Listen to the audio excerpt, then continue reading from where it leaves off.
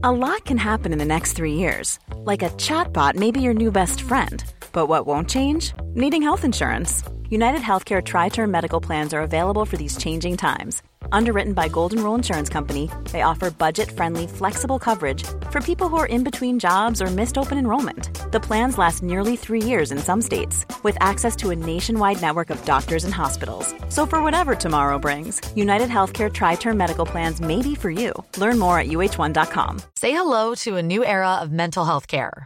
Cerebral is here to help you achieve your mental wellness goals with professional therapy and medication management support. 100% online. You'll experience the all-new Cerebral Way, an innovative approach to mental wellness designed around you. You'll get a personalized treatment plan from a therapist, prescriber, or both in a safe and judgment-free space. Your Cerebral therapist or prescriber will outline a customized plan with clear milestones along the way, so you can get to feeling your best. With Cerebral, you're not alone in your mental health journey. We're here to empower you to live a fulfilling life.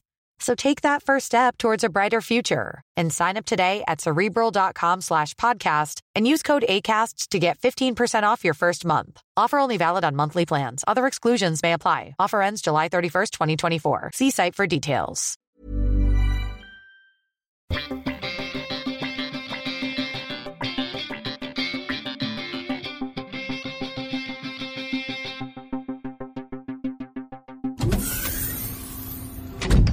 Hello and welcome to the Audio Time Capsule, episode 28. I'm comedian Simon Kane, and for those of you new to the show, this is the podcast where I bring on a guest, get them to leave 20 questions, and then a year later bring them back on to answer them. I then edit it so they're talking to their past self.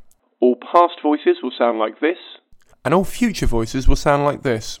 In this episode, we had on Rufus Hound. I was hesitant to call him a comedian or an actor or a writer or anything, as in this episode, he talks about how he sees and labels himself, and I didn't really want to ruin that, so I'm just going to say we have on Rufus Hound. Special thanks to Lewis Osborne and everyone at the Garrick Theatre for helping make this episode happen. I couldn't have done that without you. I really appreciate all the support and your hard work to make this episode a reality.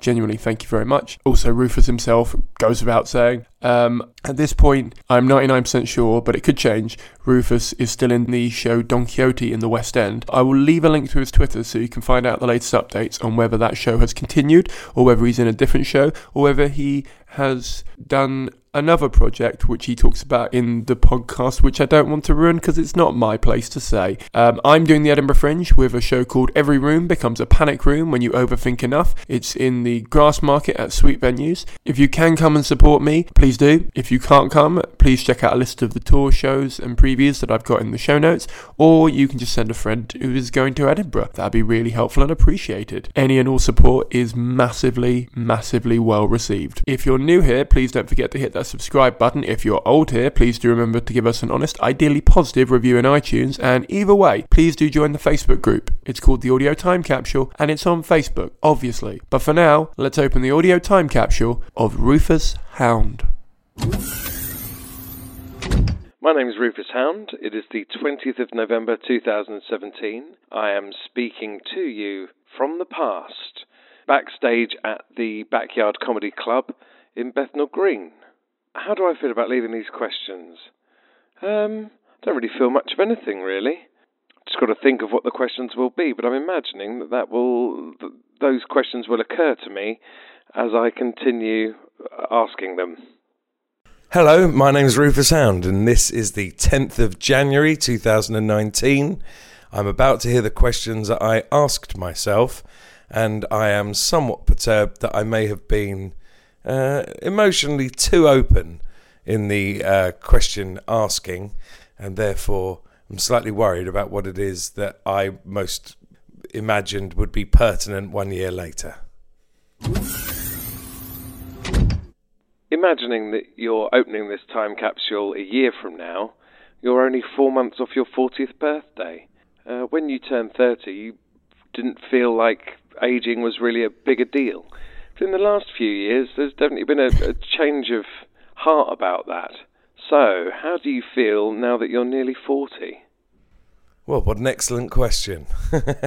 Although maybe everyone says that on this podcast. So if you're a regular listener, apologies for being completely hack. Well, yeah, I suppose the ongoing ennui, maybe, about getting older is ongoing. I think the funny thing about working with companies of actors in theatre, certainly in musical theatre, is that they all tend to be quite young. So increasingly I find myself in a working world where I'm the oldest person, which frankly only goes to underline my own sense of perishing.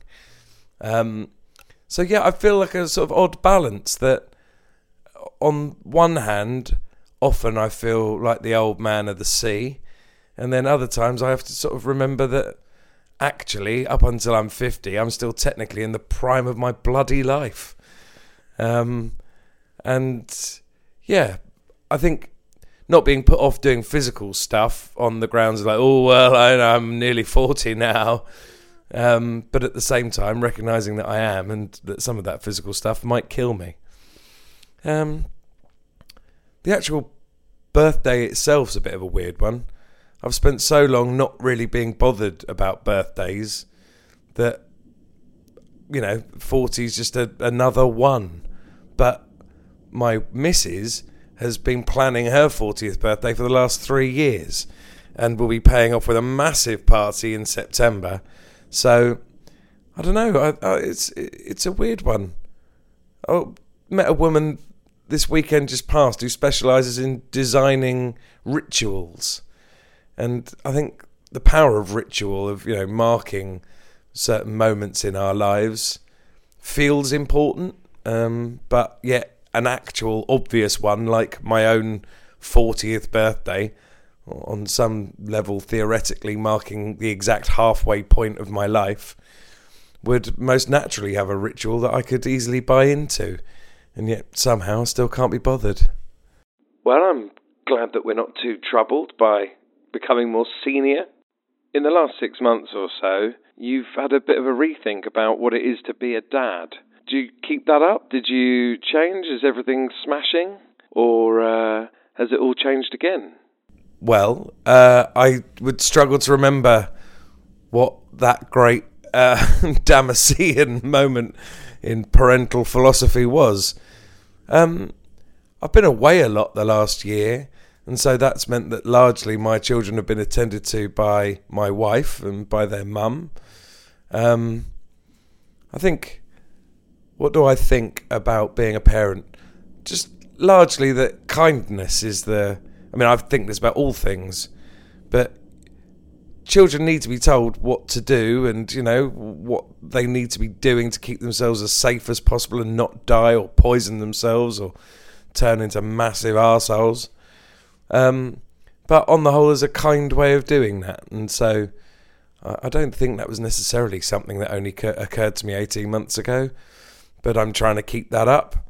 The other thing is, by being the one that's away a lot, often you feel like when you do get a chance to spend time with your children, spoiling them is a very shorthand way of trying to basically manufacture memories that they can look back on in their lives of having thought that you were a decent person, because in absence it's hard for you to make them think very much of you at all.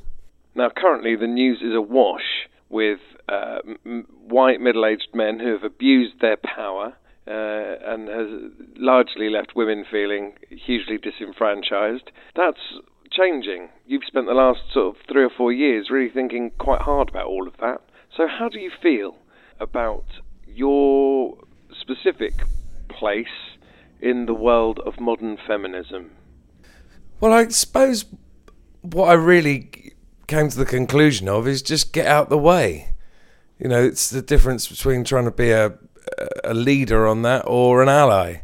And all of the brilliant women that I know who are concerned with these sorts of matters are far more interested in having allies than they are having somebody speak on their behalf. So it's weird in that it feels both the response to it should be passive, because there's no sense in mansplaining feminism on behalf of women who are perfectly capable of explaining it 10 times better than I ever will, from a position of knowledge generated on the inside as opposed to, through the lens of white male privilege. But I do also... The thing, I guess, that I really ended up thinking about all of it is that we are all, as people, the product of our experience of our younger lives. And so there are undoubtedly attitudes that I hold that I have never necessarily questioned or understood that then inform how I feel about a bunch of different things. It might well be that just because I feel them doesn't make them relevant or interesting or useful or helpful, but it doesn't necessarily stop them being true. So on the whole, what I try and do is just shut up and listen more than I talk. However, I think one of the things that I have thought in the last couple of weeks is I work with a brilliant woman called Kate, who I see every day, and Kate has a filthy sense of humour.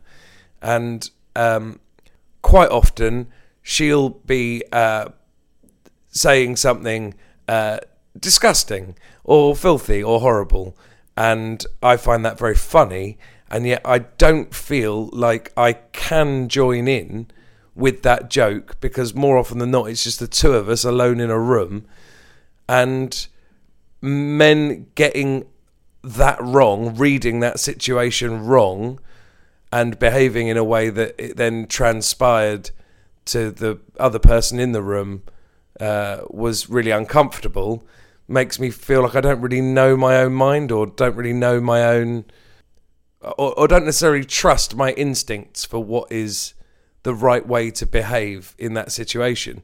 Now, when I talk to Kate about that, she tells me not to be such a fucking arsehole, because she's a perfectly decent, normal and funny woman. But I still feel very troubled by it. The fear of getting that wrong outweighs the kind of more boorish instinct to just join in and trust that, hey, we're just two people having a laugh, rather than what if I overstep the line, or what if I am exactly part of, unintentionally part of a situation that would leave a brilliant woman feeling unpleasant on some level. So that's sort of how I feel about it, is I now know enough to know that there is a kind of the possibility for negative fallout in so many of the things that I've often taken for granted, that it leaves me feeling unconfident. And certainly new friendship relationships with women always feel to me a great deal more complicated than new friendship relationships with men, as a result, which therefore encourages easier relationships with men than it does with women, which is the exact opposite, of course, of what feminism should be about and what we should all be trying to achieve. Frankie Boyle, I think, said it best, which is men who are against feminism are like people drowning who are swearing at the lifeboats. This is the one chance of rescue. You should be clinging on to it with both hands. So, yeah, I guess the fear of getting it wrong plays some part in my day-to-day thinking about all of it. And I am also aware that that exact fear is also unuseful in terms of creating equal relationships with men and women that I think are brilliant and, funny.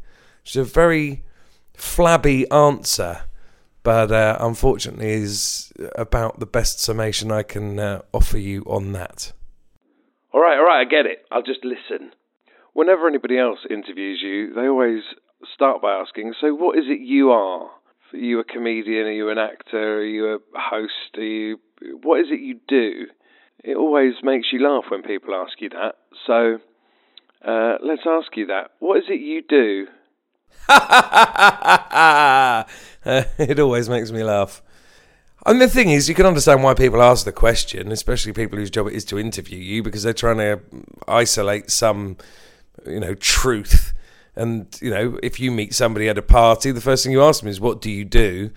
So, yeah, we all have some association with being able to, or the desire to want to be able to kind of pigeonhole somebody or mark their card. I've spent the last year really doing theatre pretty much exclusively. So I would say actor above and beyond anything else. But arguably, there's writing that I've been desperate to do for the last year and just haven't quite got the chutzpah together to make that happen. So, yeah, actor because it's the thing I actually do. But if we then rolled out the list of all the things that I wanted to do last year and haven't done, then, who knows what that answer is, but actor. It's a great answer. Finally, a great answer. Quite excitingly, for the last 3 or 4 years, as I speak to you, you've always been able to look in the diary and sort of see 6, 7, 8, 9, 10 months ahead what's coming in. But actually, at this exact point in time, you've just finished a bunch of voiceovers for cartoons and TV shows and things like that. And as of January, there's really nothing in the diary at all. We've not really been terribly worried about that. But are you paying your mortgage?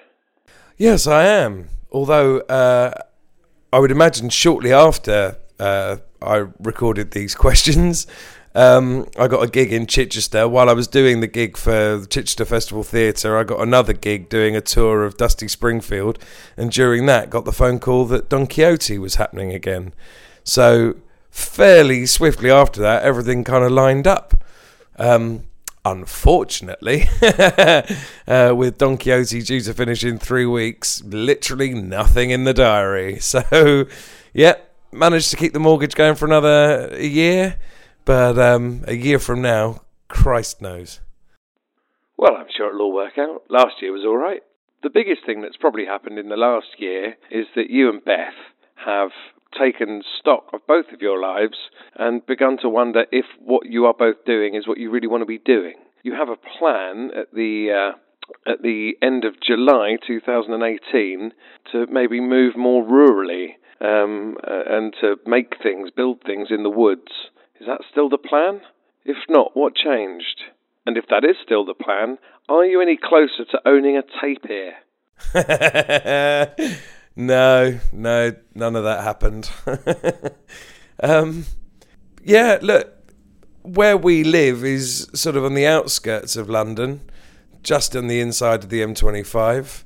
And for everything that we have in our lives, community and friends, where we live and schools for the kids and everything, it would have to really be considerably better to bring about the need to move, and that just didn't happen. And so then it was about the desire to move, and I think somewhat selfishly, even though the dream of being further out and with woods and whatnot seems incredibly appealing, it doesn't actually help the lives of the other 3 people who rely on me to provide some form of stability.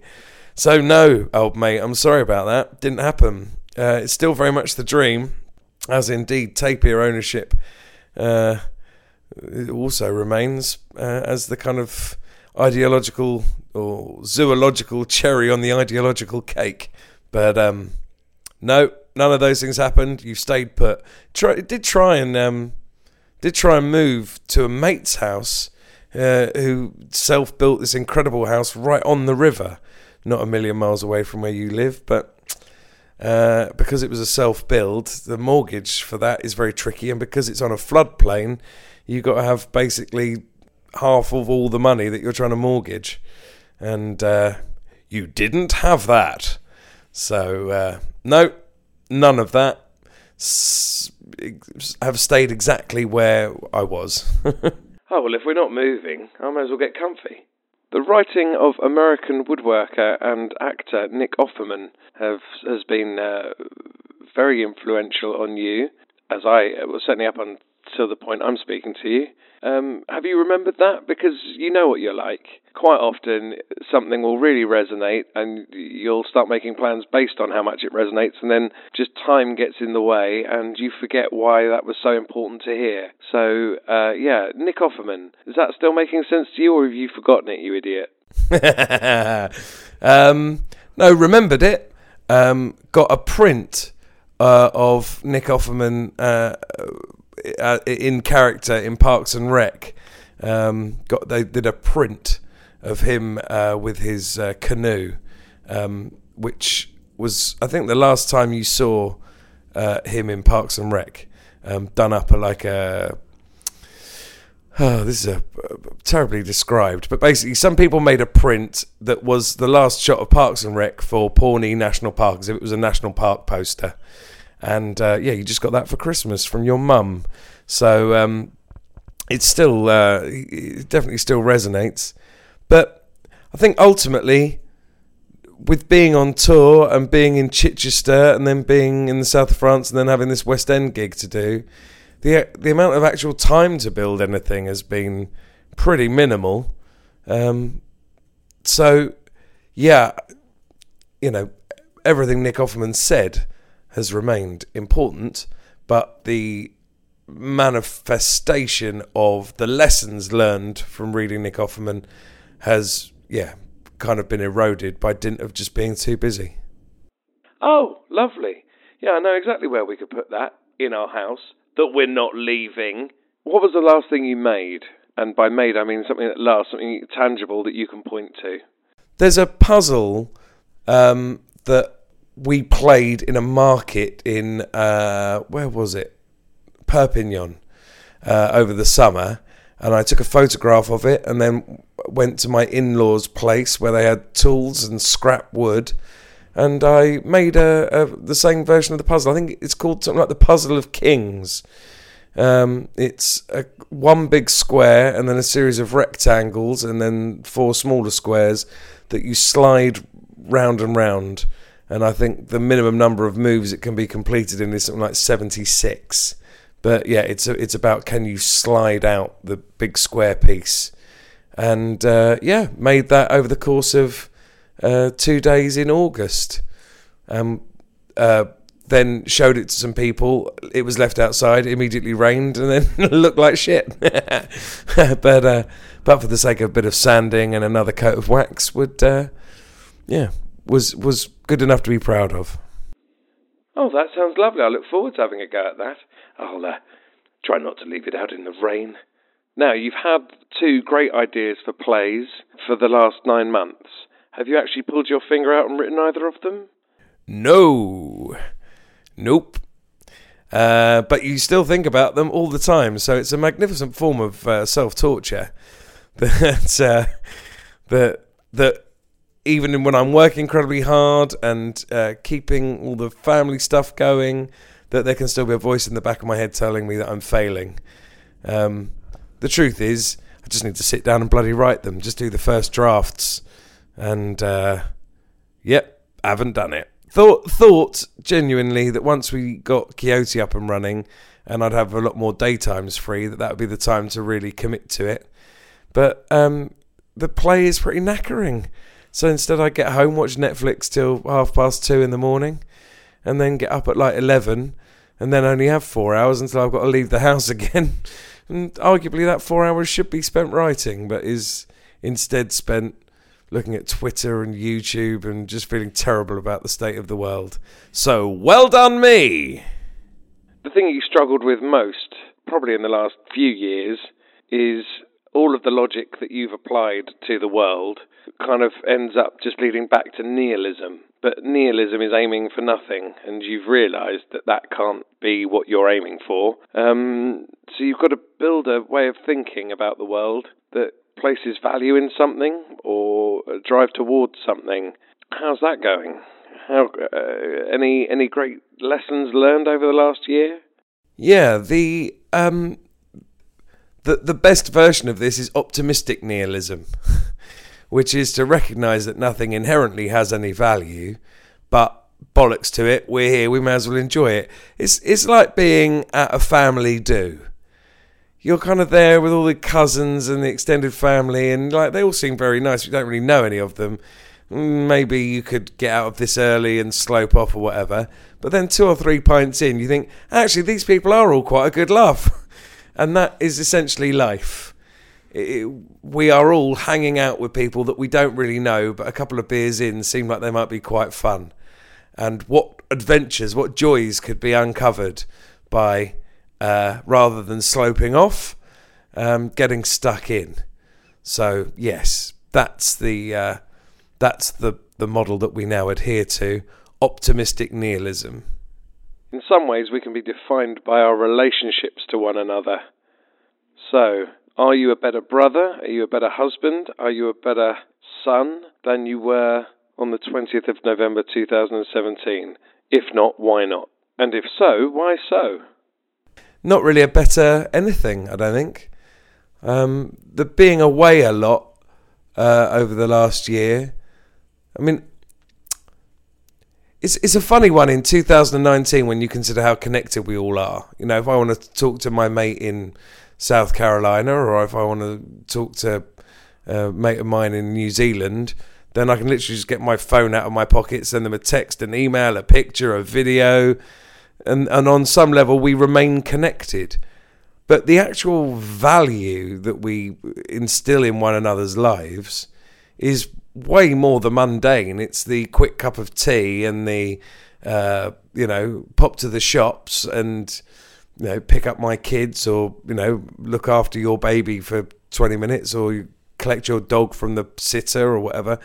It's all of those mundane moments that actually matter and really do instill the value that we have in each other's lives.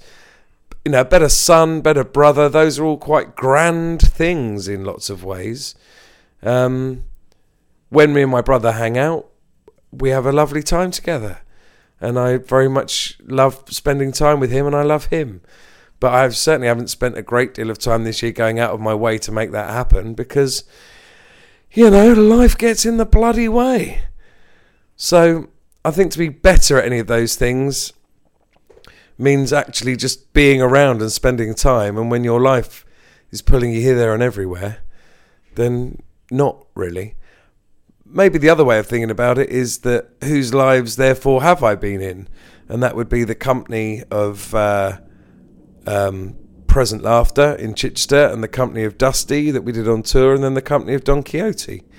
And I would, with some awareness that I would find it hard to analyse my own performance in these matters, I would think I'm probably a better member of a company now than I was a year ago or 2 years ago. I think I get that a bit more about what other people's considerations and sensitivities are. So yeah, trying to be better in the relationships that you actually experience every day, and I think I'm better at that. But the bigger term stuff, not really, no. And dwelling on that is I suppose on some level a point of sadness, but equally without actually having the time to give to those relationships, again, just a different version of, I don't know, kind of flagellation, I suppose. Like, you can just keep reflecting on all the things that you're not doing well to make yourself feel as shitty about yourself as possible. So trying to get that balance right, recognising that there's room for improvement, but not to the point where you just feel like you're a massive arsehole the entire time, whilst at the same time making active steps to not be a massive arsehole. Now, you're not alone in being only procrastination. You're not alone in being, a creative soul who endlessly procrastinates and then beats themselves up for not getting on with doing what they need to be doing. Are you any closer to actually developing the personal discipline required to make the things, write the things, do the things that would make you feel happy with yourself? Or are you still just a man with a corkboard full of ideas and no application? The latter! I mean, it goes to show something. I clearly imagined that I would actually put that corkboard up on the wall, but it's still sat on the skirting board, vehemently unaffixed to any loftier surface. No, mate. No. Still an absolute twat when it comes to all of that. Sorry. Recently started to think that maybe some kind of hypnotherapy. Like, do you remember comedy writer Charlie Skelton once said that space to him felt like torture because we were essentially goldfish in a bowl. A goldfish can look out of its bowl and see everything outside of its bowl, but it just does not have the means to get toward or interact with any of the things it can see. And that was how Charlie felt about space. Well, that's also how I feel about improvement. Is I don't understand how I can recognise how all of the things I could be doing with my time would bring about such greater benefit to my life and would genuinely make me happier, and yet I don't do any of them. What is the glass holding me in the water? Why would I not choose to, get out and be better and improve? It just feels like I don't know, some kind of internal license that I've given myself to just permanently not get the fuck on with anything. It's very annoying. And by the way, congratulations on asking that question, knowing that almost certainly the answer was going to be this answer, because therefore I was just storing up a little bit of extra self-flagellation for a year down the line. So well done me. That's about as meta a way of castigating yourself as Freud could ever have imagined. Well, if I resolve to do just one thing, it's put the corkboard up. Although you're me from a year from now, and you didn't, so I guess I won't. Thanks for clearing that up. What was the last brilliant thing you read? It's a very good question. What was the last brilliant thing I read? I've had about 6 books on the go, and variously put them all down and not pick them back up again.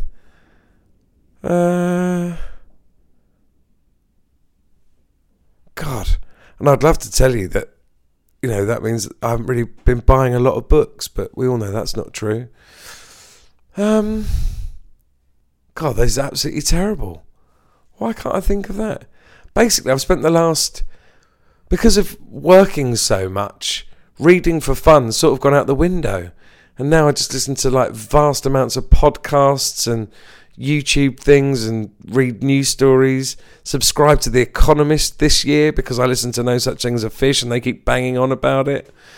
So I've read a lot of magazine articles and long form stuff, but yeah, this has not been a great year for reading. Even when I was on holiday, didn't really read anything. What was it called? The Woodpecker and the Matchstick, or The Cigarette That Fell in Love with a Woodpecker? Sort of late 60s, early 70s LSD inspired social satire. I was really enjoying that. Put it down, didn't put it back up. Started reading some Margaret Atwood, phenomenal. Haven't picked it back up. Was it The Only Story? Was that? I think it made the Booker shortlist or something. Started reading that, fantastic. Haven't finished it. So yeah, not a productive year when it comes to reading. It's very depressing, realising that. What was the last brilliant thing you saw at the cinema? Spider-Man Into the Spider-Verse. It's as fine a piece of animation as I think I've ever seen in my entire life. A truly great film. What's been the most brilliant thing you've done with you, Beth, Albie and Hilda? Well, we went to your in-laws for a full month in August. Having been away with work, managed to hit the kids' summer holidays, and we were down on the France-Spain border for the longest holiday you've ever had, and it was with Beth and Albie and Hilda the entire time, and we had a really, really just great month of it. So yeah, that. Why was that brilliant? Well, largely because you can't be away for that long without just doing the mundane stuff. Just because you're on holiday doesn't mean you haven't got to cook and clean and, give people lifts places and go and do the shopping and all of that kind of stuff. And so, yeah, it was just like being their dad rather than being the man who also lives in that house that they occasionally see when he's not asleep or leaving for work or getting in from something, or on a Sunday just knackered. So, yeah, it was just lovely to kind of be around and be reasonably normal, whilst at the same time the temperature was glorious and sunny, and my in-laws are lovely, and my mum and Carl came for a bit, and various other friends and folks. We played a lot of board games. I made that wooden puzzle thing. And yeah, just a fine time was had by all. It was a weird thing to be on that holiday, and only while I was on it realised that was the longest holiday I'd ever had. So, well, at least I think anything from past the age of about 11. But yeah, it was great. Well, that's lovely. I mean, it's a bit like that nurse, isn't it, who spent time with terminal cancer patients. And when she was speaking to them in their last days, they all said exactly the same thing, which is that they wish they'd spent less time at work and more time with their family. I mean, you know that. I know that, and I'm a year ago. So at least you're doing some of the things and having a stab at trying to make some of those things better. Good for you. One of the things you've been thinking most about recently is not really having any transferable skills. So if you don't do showing off for a living, then there's not really very much else you can do. But at the same time, you're aware that actually the bravery is in making the leap and taking the jump. So is showing off still just what you do because that's what you do? Or have you found a type of showing off that you're truly in love with? Or have you been given the chance to show off in something that you truly love? If not, has that informed the idea that maybe it's time to live an entirely different life? Do you still even want to lead an entirely different life? Well, I asked myself this question when I'd just been told that Don Quixote definitely wasn't happening, which was the greatest thing I'd ever done in terms of showing off for a living of any kind. And then having been told it wasn't going to happen, 3 months later we were told it was. So I'm recording my answers in my dressing room at the Garrick, where we have got just over 3 weeks left until the end of our run. And yeah, it's been life's great joy to be in this show at this theatre, playing to these audiences. The other picture of like, is showing off really what I still want to do? It is, yeah. I think, doing Don Quixote's definitely reminded me of how good it can be. And when we did Present Laughter in Chichester, that was another good example of sort of an indicator of how good it could be. It wasn't without its hitches. And then Dusty was a brilliant gang of people to do the show with, whilst it wasn't necessarily a show that I personally loved as much as audiences did. Dusty got better responses from audiences than almost anything I've ever been in. But it wasn't necessarily my cup of tea. So, yeah, all told, I think it just depends what the next job is, and the job after that, and the job after that. If any of them even come close to being as good as Don Quixote, then I think that will fill my enthusiasm tanks for a while to come. Where do you want to be in the world? Oh, Christ. Well, I mean, there's a difference between nihilism and cynicism, isn't there? And at the moment, I think that what I would cast as realism, or being realistic, means that I don't necessarily hold out a great deal of hope for the human race. So, arguably on a fully functioning and inhabitable Mars would possibly be the right answer to that question, the most honest answer to that question. I just don't. It strikes me that we all know that we all know we're lying on the tracks and the train is coming, but in terms of convincing ourselves to get up and move out of the way, doesn't really seem to be occurring, not in a meaningful or as meaningful a way as we need it to. So Christ knows, really.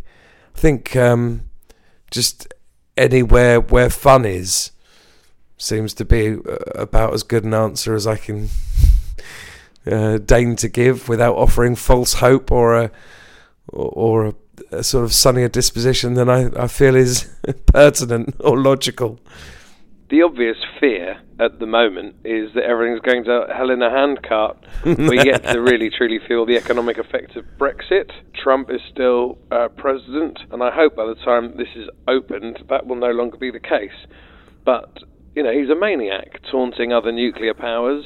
So is it some sort of hellish landscape you exist in where bombs have gone off and the effects of global warming have meant that the, you know, necessary migrations have taken place?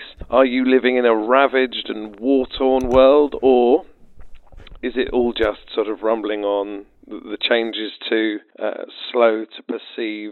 Have things got slightly better? Have things got slightly worse? And Brexit, everything is endlessly Brexit, Brexit, Brexit. But even though you realise that for the sort of ongoing wealth of the nation and things like that, Brexit's obviously a terrible idea, you have got quite a lot of sympathy for the idea that actually in that homogenised, globalised world, the EU only kind of reaffirms that, and you've not really been a big fan of that. So the pulling out of Europe in order to be more able to kind of have smaller scale governance and therefore a greater effect on change and things like that doesn't necessarily seem to you to be a bad side. Have you got that entirely wrong? Because there's a good chance you have.